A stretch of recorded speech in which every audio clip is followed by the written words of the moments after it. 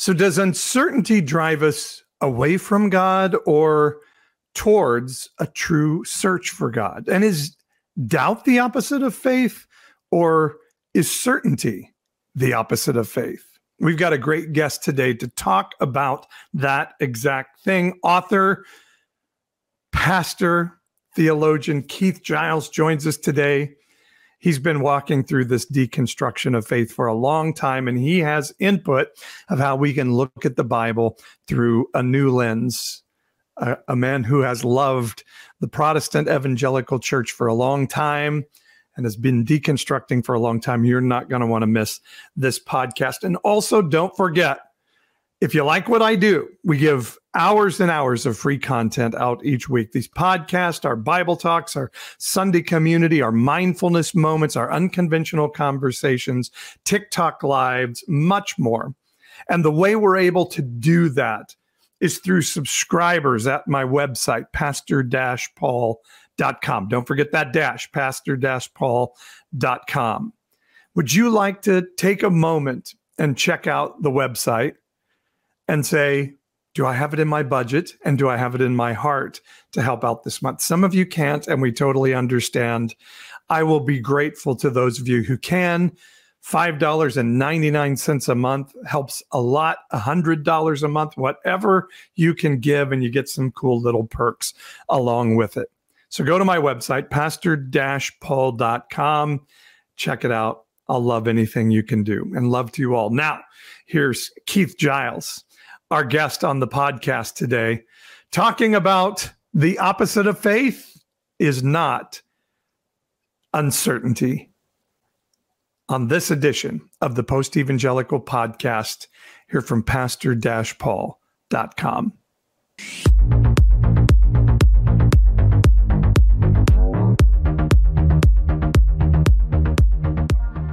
Welcome to the podcast, and we are excited to have Keith Giles with us today.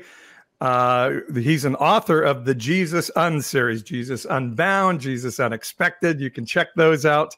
And also the new book is Sola Mysterium, Celebrating the Beautiful Uncertainty of Everything. There's the book. It's beautiful. Oh, I love the cover. Oh, yeah, thank you. And so happy.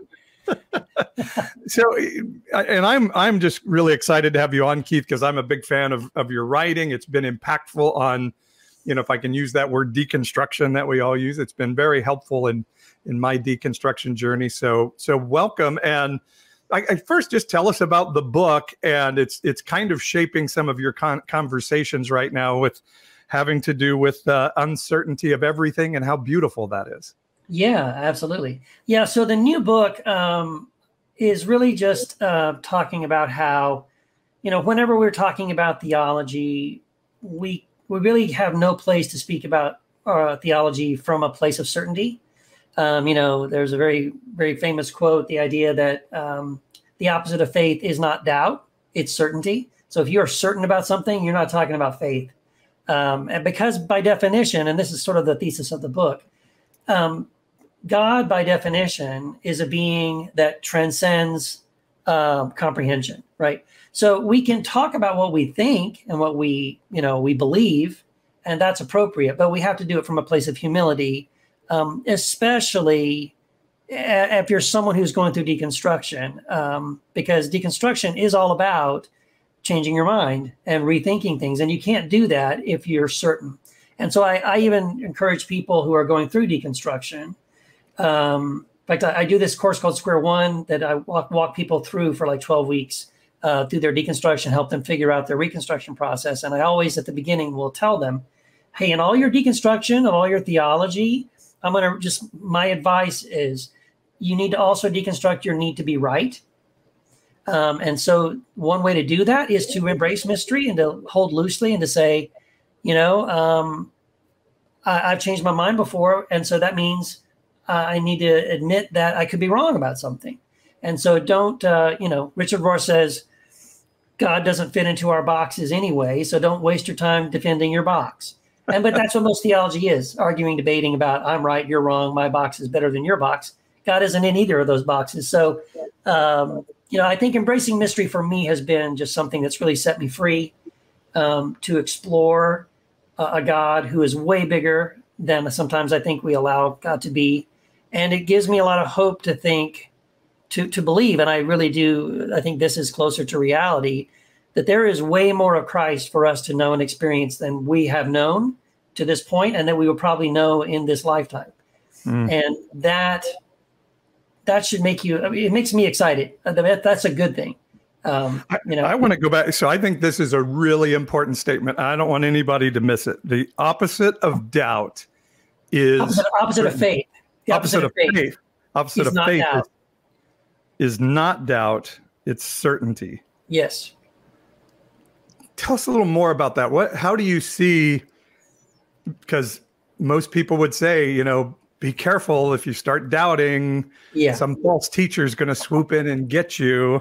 Right. So how do you see certainty being the opposite of faith? Right. Well, because I mean, to me, again, faith is it's belief, right? There's this, you have a hope and you have a belief, but the minute you're certain about something, then you don't need faith for that, right? You know it, and there's no discussion, right? For me, faith, well, I should say doubt. Doubt is not a threat to faith, and it shouldn't be. I think if anyone tells you that having doubts or having questions or curiosity about something outside of the sort of doctrines that you were handed growing up or whatever, the answers that you've been given, that's not a threat to your faith. It's been my experience, and I think it's been probably yours and probably many of your listeners' experience, that as the doubt is sort of the first thing that is the thread that you pull on as you begin your deconstruction journey. Like, well, what about this? Or I don't know about that. The thread in the sweater, I always say, and then they just keep coming, right? Yeah. Right.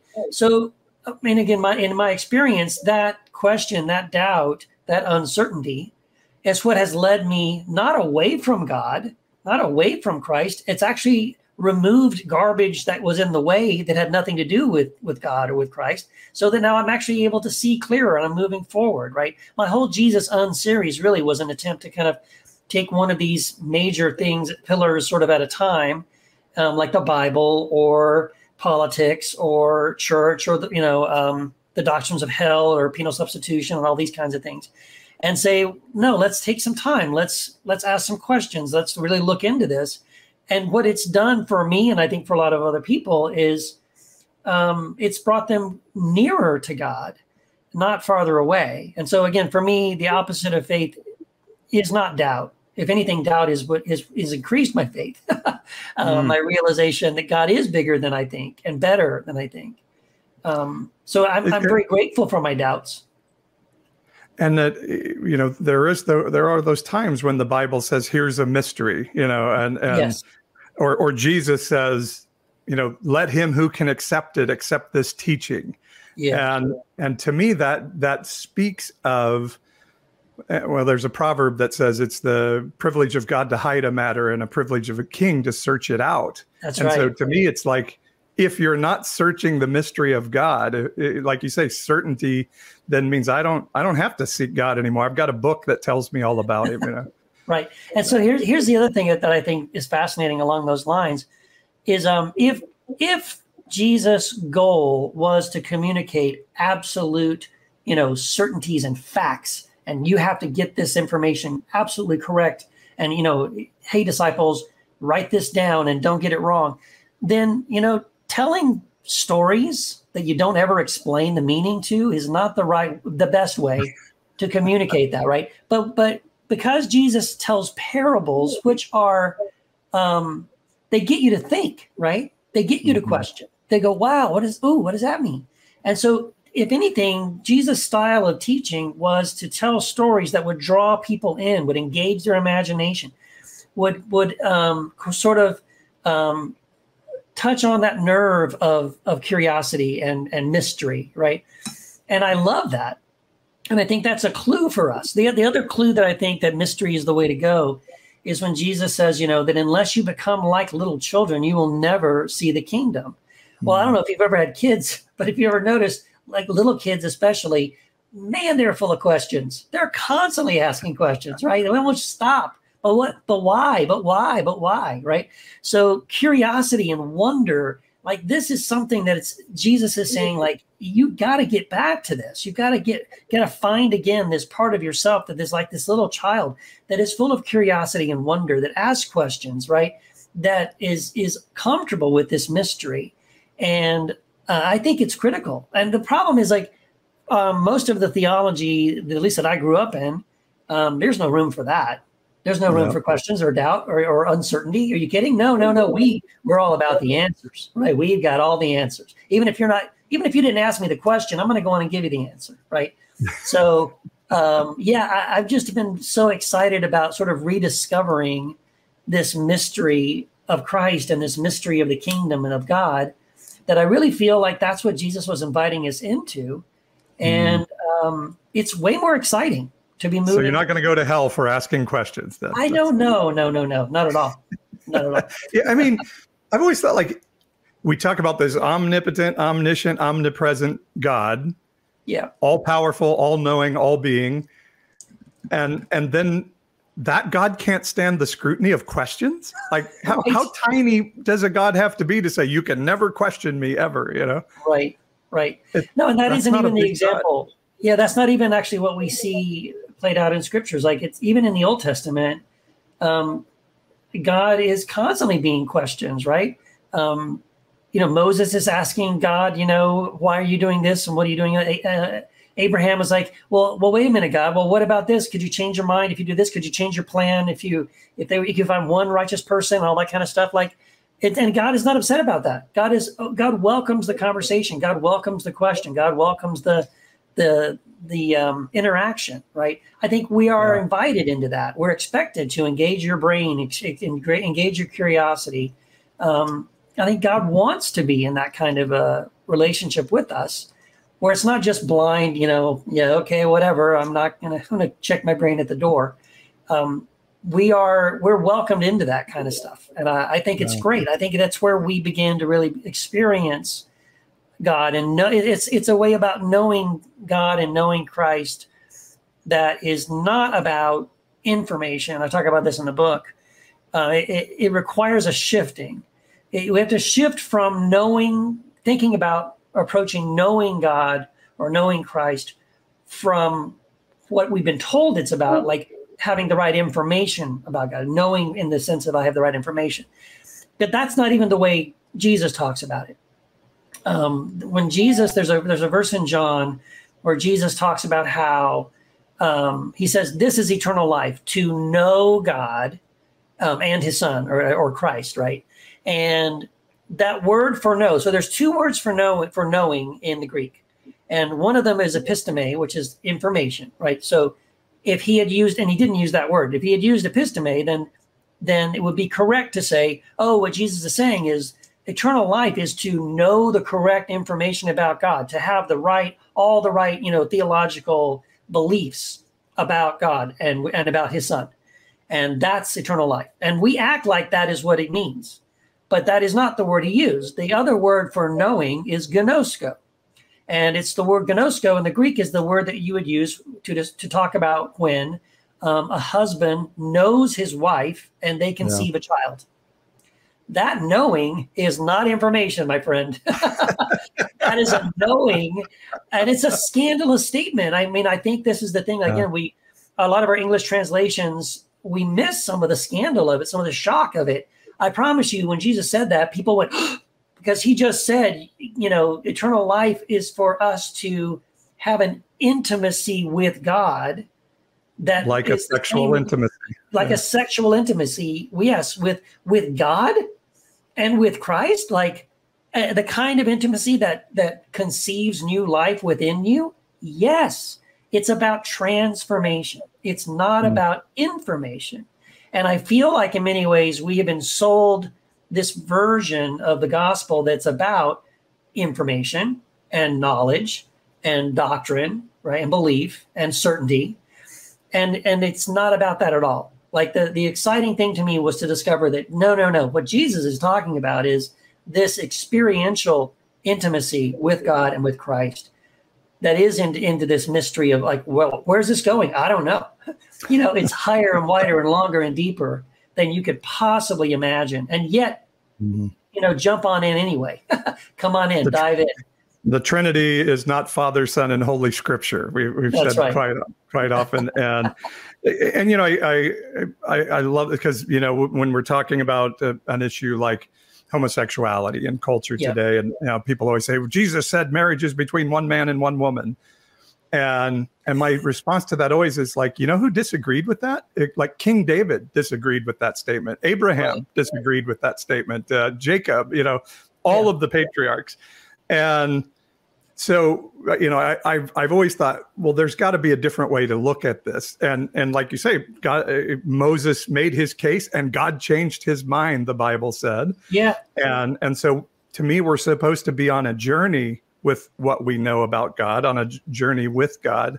I guess the question then with that is, and I get asked this quite often, is how do we know then we're not going off into something cockamamie wrong if we don't have absolute truth? If you're taking away our absolute certainty, Keith, how do we know we're not on a course to hell, or just believing something wrong? Right. Well, it is an interesting question. And yeah, I do get that a lot as well. So here's the thing. I think what's sort of behind the question, right? Because the person who would ask that question, what they're arguing for is, okay, Keith, what you're saying is dangerous. You shouldn't just, trust your own ability to hear the voice of the Spirit of God.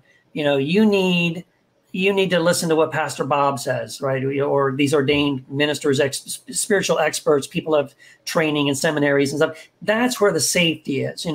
Don't listen to God, the Spirit of the living God. You think you can just talk to God directly? No, that's dangerous. That'll lead you off into the ditch. No. The safe thing to do is just listen to what the pastor says on Sunday morning. He'll talk to God for you and tell you what to believe. And I'm like, are you kidding? No, that to me is dangerous. I'm not going to offload that to somebody else. And here's the other thing too. Inherent in the question is the assumption that, well, Keith, if you just trust the Bible or what's written in the Scripture, or you just trust, your denominational statement of faith or your theological leaders, you'll never get off. Really? Is that why we have like 30,000 different denominations around the world that all read the same book and yet they all went in different directions? Or, look at all in other words, when we look at the people that have followed that advice, have they never gone off base and never had horrible things happen and cults and the Crusades and we've been wrong more often than we've been right, I think. Yes. So it's not like, and again, but at the same time, let me just be clear. I'm not saying that if you kind of take my advice, and what I'm saying is like, learn to develop your own ability to listen to the Spirit of God. I'm not saying, oh, you'll never get it wrong. Look, we're human beings, of course. Our capacity for getting it wrong is endless. Of course, we can get it wrong no matter what we're using.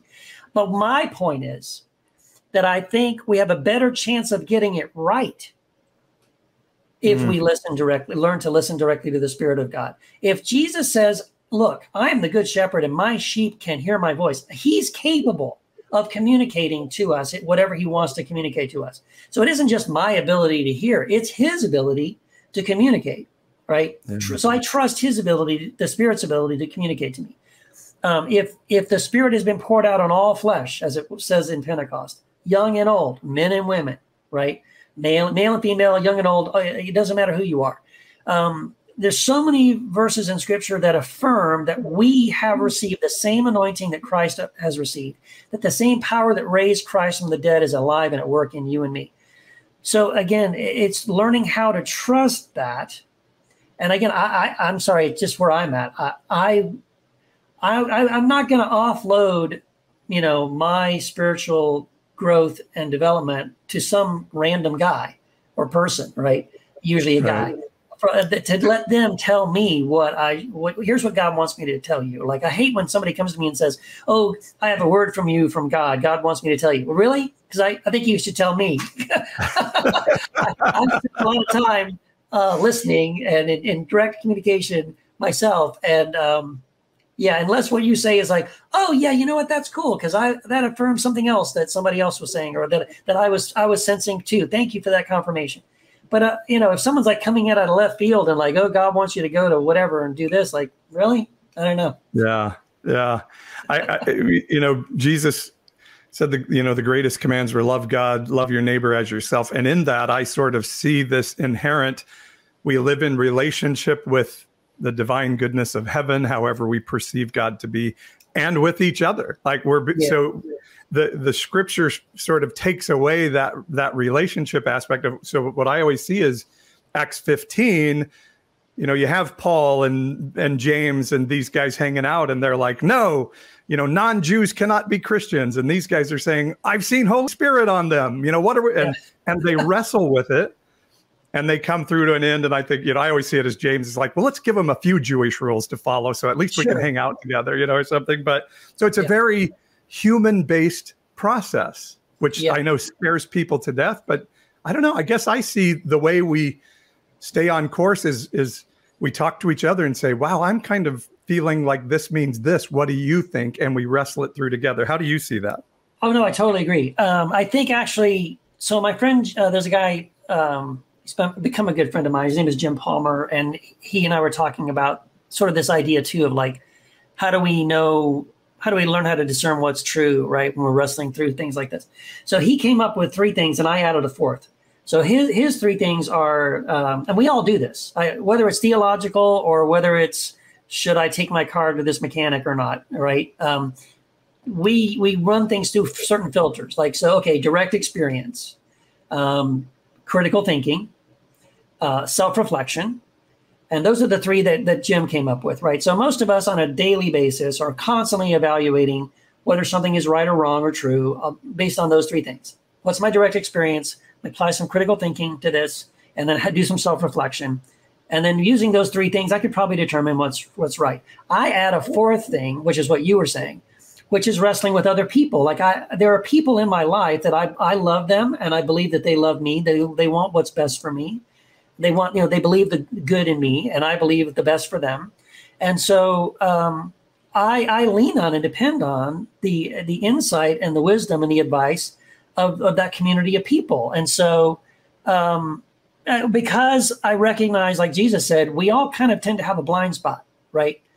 So when I'm looking at the speck in your eye, I'm oblivious to the plank in my own. So I need a community of people to go, hey, Keith, let me just let you know, I see something that you might not see. But they're able to do that in love, and they do that in a way that their desire is for my good, right? They want what's best for me. And so I think for myself, that 4th layer of determining what's right or wrong or true is very, very important. So for myself, of course, I'm gonna apply some direct experience. I'm gonna do some critical thinking. I'm gonna do some self-reflection. But I'm also gonna take that to a group of people that I believe I can bounce it off of them and go, hey guys, this is where I'm thinking. This is what I see. What do you think? Right? And then have a conversation, have some dialogue. And we can still disagree and hang out together, right? Absolutely. Yes, absolutely. Well, Keith is giving us a lot of insight on how to look at the Bible in deconstruction. Let me interrupt for just a moment and invite you to join me, Unconventional Pastor Paul, with our monthly Unconventional Conversations. We take a look at one of the 9 issues of deconstruction that I have on my website. And this month, September 18th, on Sunday night, we will talk about rethinking the divine. God and the Trinity, who are they and who am I? The info's on the website at pastor-paul.com. We only ask you sign up for a $5.99 subscription to get the link, and you can cancel it at the end of the month or say, these are great conversations. I want to keep helping keep all of this going by staying as a subscriber. That's Unconventional Conversations with me, Unconventional Pastor Paul. Now, back to our conversation with Keith Giles on this edition and part 2 of our conversation on the Post-Evangelical Podcast.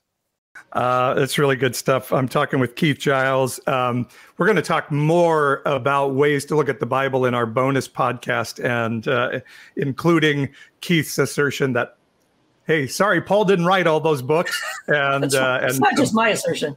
Yeah, absolutely. And and his getting into the Gospel of Thomas, which I'm really intrigued about. But I do want to talk a little bit about the church today, Big C Church, and I guess the little C churches that come out of that big Christian belief system and even organization. And you were a pastor of a church and decided you kind of couldn't do that anymore and started to shift. Tell a little bit about how that came about and what that looked like in your life.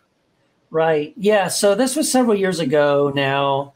Goodness, probably like close to 15 years ago or so. So I've been licensed and ordained in the Southern Baptist Church in my sort of mid-20s and served on staff at different churches over the years. Initially at Southern Baptist churches, youth pastor, music minister, all that kind of stuff. Then my wife and I moved to California, Southern California. We got involved in the Vineyard movement. We ended up planting a Vineyard church with some friends of ours from scratch. And that was a great experience. We'd never planted a church before from scratch. So that was really good initially, really, really good. And we were doing children's ministry and compassion ministry to the poor in the community and loving that. And, but after about 3.5 years of that, my wife and I started initially feeling like God was calling us to leave and to start a church. Like that God was calling our family to start something new. And we were thinking about that and praying about that and excited about that. And initially thinking it was just going to be another Vineyard kind of a church, right? Very, very traditional kind of a church. But then right around that time, we both read this article by a guy named Ray Mayhew. And it had this great title, Embezzlement, the Corporate Sin of American Christianity. But it was essentially just an overview of the church history, starting in the book of Acts in the 1st century, going through 2nd century, 3rd century, and documenting how the DNA of the early church really was caring for the poor in the community. And how, we see how in the New Testament, how the offering is collected and laid at the feet of the apostles, not for building buildings or buying, killer sound systems or flat panel screens for the foyer or whatever, or to pay the pastors a salary or anything like that. No. All of what we know from history is the offerings that were collected were distributed to the poor and the orphan and the widow. And this was one of the most radical things that really propelled the growth of the early church. And this is coming from, and I also looked up a lot of this research after I read that article myself and found the same, that this radical caring for the poor in the community was something that really was the fuel for the early church. So Wendy and I were feeling like that God was calling us to start a church like that. A church where I wouldn't take a salary. No one would take any salary, that 100% of the offering would go to care for the people in our community who are living in poverty or struggling financially.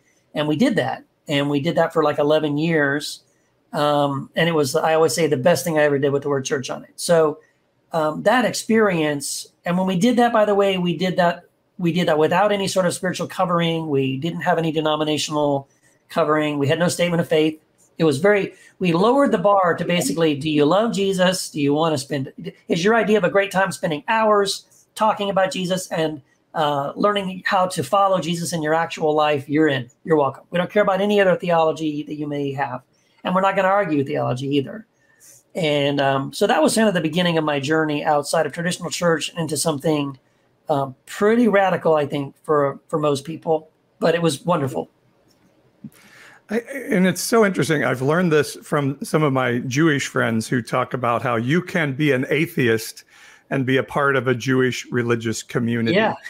and I just love that. I love, and so same with us. We do sort of a Sunday morning online community, and people have said, well, what is our statement of faith? And we've kind of wrestled with what if we just did a couple of bullet points? And every time we start doing it, I just get this nagging in my heart of like, those are going to become idols that we kill people for if we, somewhere down the line. Yeah. So let me just add. So there was the phase early on where our little house church was doing the same thing, because some people did kind of feel like we needed something like that. And early on, I'm so grateful. One of my friends, one of the brothers in our group, his name is Brent. He just made this really powerful observation as we were having this conversation. And he said, historically, every time the church has come up with a statement of faith in the hopes of bringing unity, what it's actually done is create a division. Mm-hmm. Because what you say is, well, we believe this, so you don't, well, you're out.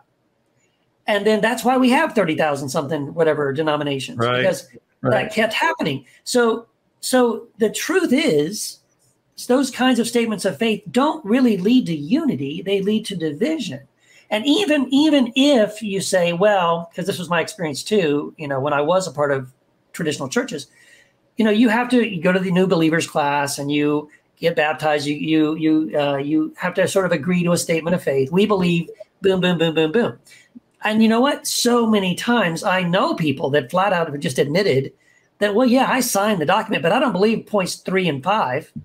But why did you agree to it? Why did you say, well, I like it here. My kids like the youth group, and my wife, works in the office, and I like the men's group. They have cookouts on the weekend. So you know what I mean? Like, so even then you have the illusion of agreement. We all agree on these things, but in reality, a lot of people really didn't believe those things. They just pretended that they did so they could belong and so that they could be welcome and accepted in the group. So for those reasons, we just felt like it wasn't helpful.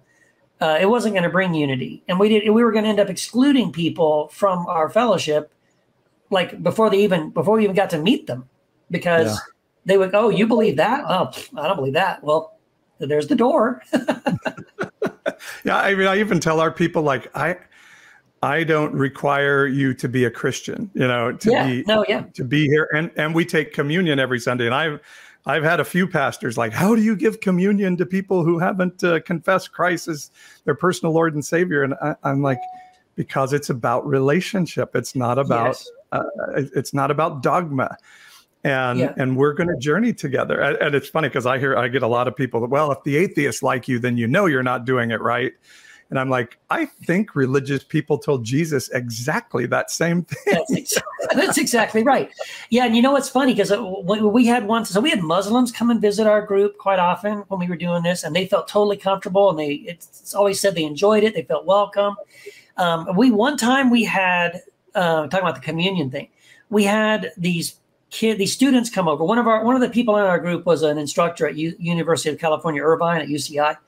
And so he invited a couple of the students from his class. They actually asked him about where he went to church, and they were a part of some kind of like healing light cult. It was like really literally like some kind of a cult. It was really weird, but like 5 or 6 of them came to our group. And so we're like, okay, I don't know what's going on here. And we were going to share communion that Sunday. And so I went out of my way to explain what communion is, why we do it. I said, and what it means. I said, so what it means is that if we take the bread, we are understanding we are taking the symbol of the body of Christ and we're eating it. So we're receiving the body of Christ into our life. And when we drink this juice, it symbolizes the blood of Christ. And when we drink this juice, we are saying that we receive the blood and the offering of Christ of what he did to give himself up for us. And we're saying, yes, we accept that. And they all nod. And then we take communion, and every one of them ate the bread and drank the juice. And I was like, how is that a bad thing? I think that's awesome. That I was really clear up front about what this symbolized and what it meant to take it. They all understood that. And they all willingly said, yeah, I'll take Jesus. I'll take Christ. Awesome. I don't feel bad about that at all. I mean, I remember growing up, my dad was pastor of our church, and he would always, take this unworthily, and some are sick and some die, and so I was just confessing every sin I could think of so I could take communion and not die. And I think all of this is about that unworthy stuff. It's all about relationship. Jesus said, if you're at the altar worshiping and you have an offense against your brother, leave your gift and go make it right with your brother. Like, the relationship is more important than the form of worship that you're doing. Exactly. And so I have no qualms about having people of any faith whatsoever taking communion with us and doing it in respect of relationship. And I think Jesus agrees. I'm with you. So we know the church is shrinking in the United States, I guess we could say for sure, and shrinking at record rates. And, you know, the millennials are probably the least church generation ever, and then Gen Z right behind them, even smaller. And so things are going to change in these, you know, the next 25 years for sure. Where do you see God, where do you see the Spirit of God leading the church, the Big C church that claim Christ's name, to be going in this next season? I don't know if that's an esoteric enough question for you, but how do you see church in this era? Well, and thank you for phrasing it that way, because like it's a different answer if you just ask me how church in general is going, because I think you just said it down, it's declining. Although I don't think it'll ever go away. But the church that the Spirit of God is leading, now that's an interesting question, because I think whatever that looks like, it's not going away, but I think it will look different. It will adapt. It will change. It's going to have to adjust, but in all the right ways. And I've seen so many examples of it. It's really encouraging to me. Because I mentioned the Square One thing that I do. So I'm talking to people all over the world. And several times I've had some of them say, you know, I just found this brand new church in town. And the pastor, you know, from the pulpit is saying that, you know, eternal torment isn't the only way to think about that. Actually, that's not even really taught in the Bible. And then there's universal reconciliation. And I'm like, really? And then other people like, oh yeah, I found a new group. They're like, they're standing up and they're saying, you know, this is a safe place for you to deconstruct, ask questions. You know, it's all about that. In fact, when we did an event, I just did an event earlier this year in Nashville at a church called Sparrow Day. And that whole church, I mean, they have Sunday, I watched some of their Sunday, they live stream some of their services. And every Sunday, I mean, the guy's doing a series where it's like, let's rethink everything. He's like, every Sunday he takes another thing, like, well, you know, inerrancy of Scripture, or eternal torment, or penal substitution, like, and openly, you know, talking about these sort of deconstructed topics. And I think it's awesome. And I think the church, whatever the future of the church is going to look like, it's going to have to be a safe place to ask those questions, have those conversations, and hold loosely, as I was saying, to those doubts. It can't be dogmatic. It can't be, well, everybody here has to agree with this. It has to shift to become, this church is a safe place to not be sure, to not have it all figured out. And we love you no matter what, right? Come back next Sunday. We're okay with that. And so whatever, I mean, to me, I think that's what it's going to have to look like. And I think another level, though, I think we're going to see sort of new expressions of something that initially we might even not even call it church. But like this Gen Z, you know, these younger generations of people, they're not going to play that game. They're not going to put on those hats. They're not going to go through those rituals that we do, because we were raised in that. So I think a lot of them are just going to get together and hang out, and maybe they're going to read the Gospels together, or maybe they're going to pray, or maybe they're going to, who knows? I mean, I can't even guess. It's not my, you know what I mean? It's outside of the box for me completely. But I think there's going to be genuine gatherings of younger people in the future that are beautiful, that are healing, that are definitely spiritual, that are drawing them nearer to a Christ-like view of God. And I think when we see those things happening, we should encourage those things. Yeah. Yeah, I have a lot of pastors who ask, well, you're deconstructing. What are you building? You got to be building something on the other side. And I'm a little bit like now, like, don't we just keep building the same thing over and over? Right. And maybe it's time, like, I guess I'm in a place where, like, I don't trust the boomers or Xers to build the next thing. I feel like we're just supposed to bridge this and give it to the millennials and Zers, the next generations, and say, you guys do with this what the Spirit of heaven leads you to do. And otherwise, we're just going to keep building the same damn thing we've been building, you know? Yeah. And see, that's a good point, Paul. Like, there's even a verse that says that, right? Unless the Lord builds the house, the laborers labor in vain. And I think that's kind of what we're talking about. Like, we have built our own thing for so long, and God just keeps tearing it down, and nope, we build it again. Well, let's add more candles or you know, better songs. Nope. Tear that down. Well, let's do this, and I'm going to tear that down. Big screens, yeah. So I think it's better to just like take your hands off and just wait and see what is the Spirit of God going to do, and just do that. And I don't know. I don't think I'm probably the last person to tell you what that's going to look like. I'm just determined. I don't want to build it. I don't want to try to put my hands on it. But I hope I have my eyes open to see it when it happens. Yeah, I kind of always point to the disciples saying, "Wow, look at these buildings, Jesus." And he's like, "You know what? Not one stone of those things are going to stand on another." And the thing he doesn't say, I always point this out to people, he doesn't say, "Pray that doesn't happen. Pray that the church will be preserved." He's like, "No, it's going to go away." And that's a good thing because like he told the Samaritan woman, it's not this or that. It's going to be something totally different. And I'm totally with you. Yeah. Yeah. And what he points us to is this idea that the day is coming when those people will worship God in spirit and in truth. Yeah. And again, so that's outside of a system or a religion or an organization or a building or, any of those typical things. It's people, it's the whole new covenant, right? I will be their God. They will be my people. They will all know me directly. And again, that's what I was saying about before. Like, we have this beautiful gift and promise that Jesus has inaugurated and initiated. And the whole thrust of that is every one of us having our own incredible direct experience with the creator of the universe. And that's awesome. And I think that's what I'm trying to encourage people to do and to discover for themselves.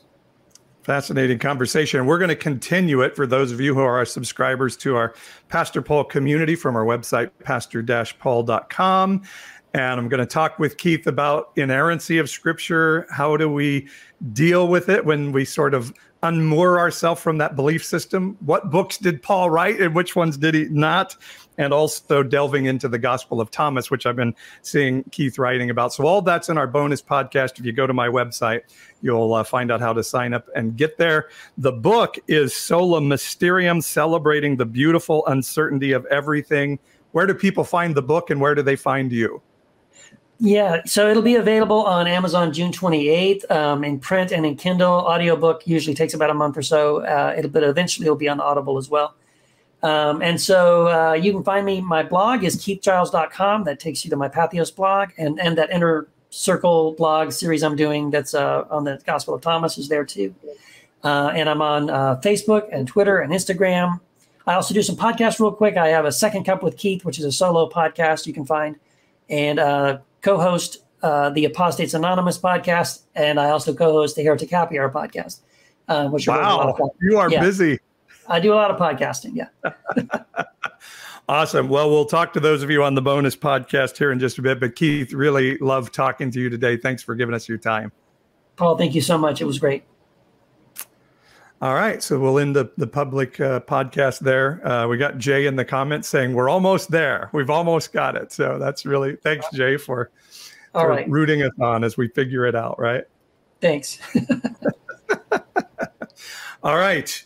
Are you ready to start the bonus podcast, or do you need a quick break? No, bring it on. I'm ready. Okay.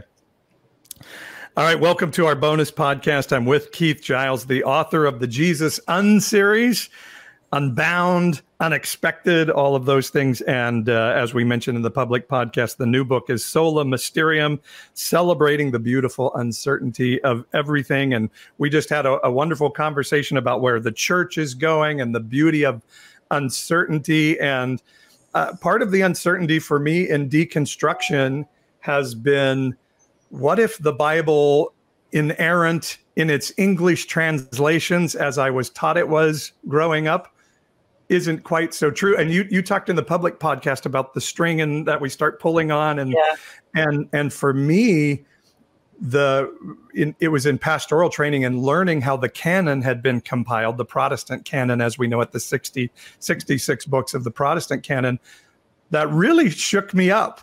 Wow, this was a very human process. So talk a little bit about how you look at the Bible now, how you look at biblical inerrancy, and how has that been an impacting factor in your deconstruction of your beliefs? Yeah. Well, yeah, Paul, I mean, to me, the Bible is a foundational thing for most people, I think, in their deconstruction. And in my Jesus Unseries, it's the second book that I wrote in the series, Jesus Unbound. It's all about the Bible and inspiration and inerrancy and all that. But I recommend usually people say, if they haven't read the series and they're like, well, which one should I start with? And I usually will say, well, I'd start with Unbound because it's such a foundational thing. The way you approach the Bible, right? I think it changes everything. So, so for me, let's just talk quickly about that approach, because the way I was raised, and probably the way you were raised, was there was only one way to approach the Bible, and it was really typically what we call a flat Bible approach, right? So what that means is that there's one book, basically, and God wrote it, right? God wrote the Bible, and he dropped it out of the sky, bound in Corinthian leather, and it's like, title page, the Bible, author, God. And so every word in this book is equally authoritative and powerful and true and inspired, et cetera, all those words. And thus so, we can say came from the mouth of Jesus. Yes, exactly. So, but then when you have that approach, and you probably ran into this, I ran into it all the time, especially as a pastor and a teacher, because people would come to me all the time and say, Keith, I'm really confused because, the Bible is the word of God. And I was reading last night over here in the Old Testament, and God said this horrible thing. I'm like, well, that's God speaking. It says, thus saith the Lord. But then how does that match up with over here when Jesus says something like kind of the opposite of that? Like, and if you have a flat Bible approach, good luck making that work, because you're stuck, because like they're both the word of God. And so God is either confused or schizophrenic, or, he changes his mind constantly. Like, I believe, it's this. Oh, no, it's this. No, it's this. No, it's that. Like, oh, well, I have this unpredictable. Or we just assume that it's okay that those conflict and we'll understand it one day. He used to think slavery was fine, and guys marrying a woman and her sister and, 45 other women, that was okay. And taking women as spoils of war, teenagers, and, taking them as concubines. He was cool with that. Okay, genocide, wiping out people groups. Yeah, exactly. Yeah. So, but those are the challenges of taking the flat Bible approach, right? And so this was a critical part of for me, approaching the Bible in a so much better way of looking at the Bible. And I kind of came across it accidentally. I was doing research on the early church, and I came across, it's actually a friend of mine recommended this book. It's called The Reformers and Their Stepchildren by a guy named Leonard Verdun. And in that book, he was actually talking about the tension between the Reformers, like Calvin and Luther and those guys, and this other group of people called the Anabaptists. And what he pointed out was that the main disagreement, the main place where they had a conflict, was the way they approached the Bible. So he said, pointed out how, well, the Reformers, Luther and Calvin and those guys, they took a flat Bible approach, and he explained it like I just did. And I'm like, yeah, that's the only way, right, to approach the Bible. But then he said, but the Anabaptists approached the Bible from a Christ-centered view. And in their view, the Bible wasn't flat, that we had Jesus, that Jesus was, as it says in the Gospel of John, the only one who has ever seen God at any time. It actually says the other way. No one has ever seen God at any time, it says the Gospel of John, except for the Son. And this is why Jesus says, if you want to know what the Father is like, look at me. He doesn't say, read Genesis or Isaiah.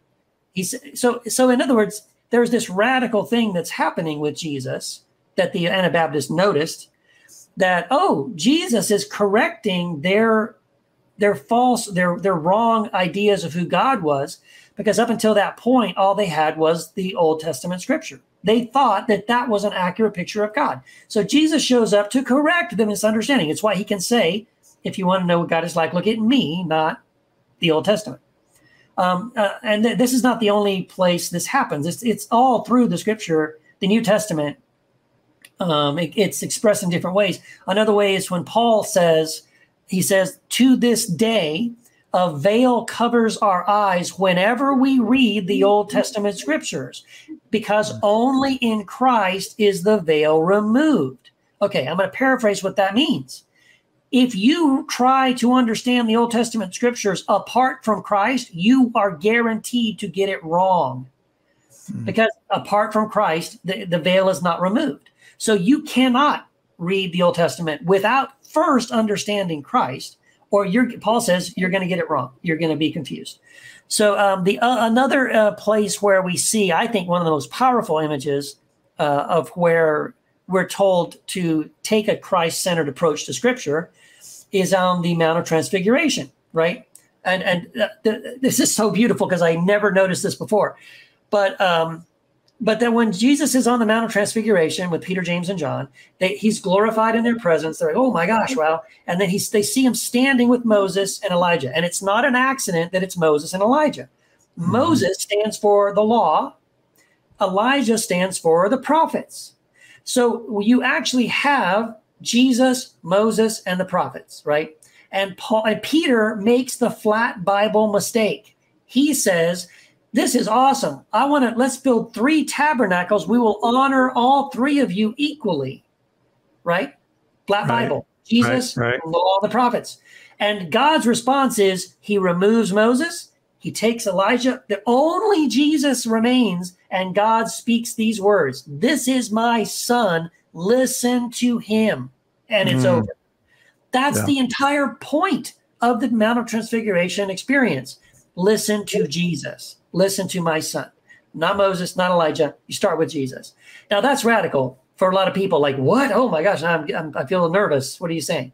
But again, over and over and over again, this is what's emphasized in the New Testament. It is this radical idea that we are following Jesus. No one has seen God at any time. That includes Moses and all those Old Testament prophets.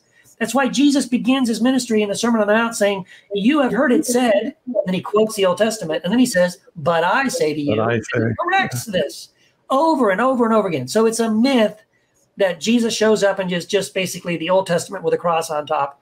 That not at all. Jesus comes and radically challenges a lot of the ideas that are in the Old Testament. He gives us a brand new, better picture of God, the Father, when he gives us this prodigal son parable.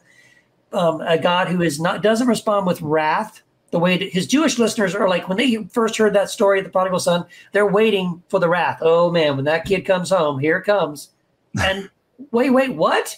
He runs out to meet him, takes his robe off his shoulders and wraps it around him, takes the ring off of his finger, and that's like giving him his own authority. He gives it to this son who is insulted him. And says, let's have a party. Let's celebrate. The only person in that story who demands justice, who demands punishment, it's not the father. It's the son. It's the other brother. Right? It's the other brother. And I'm sorry, those are the Pharisees, right? Those are the ones going, whoa, where is that?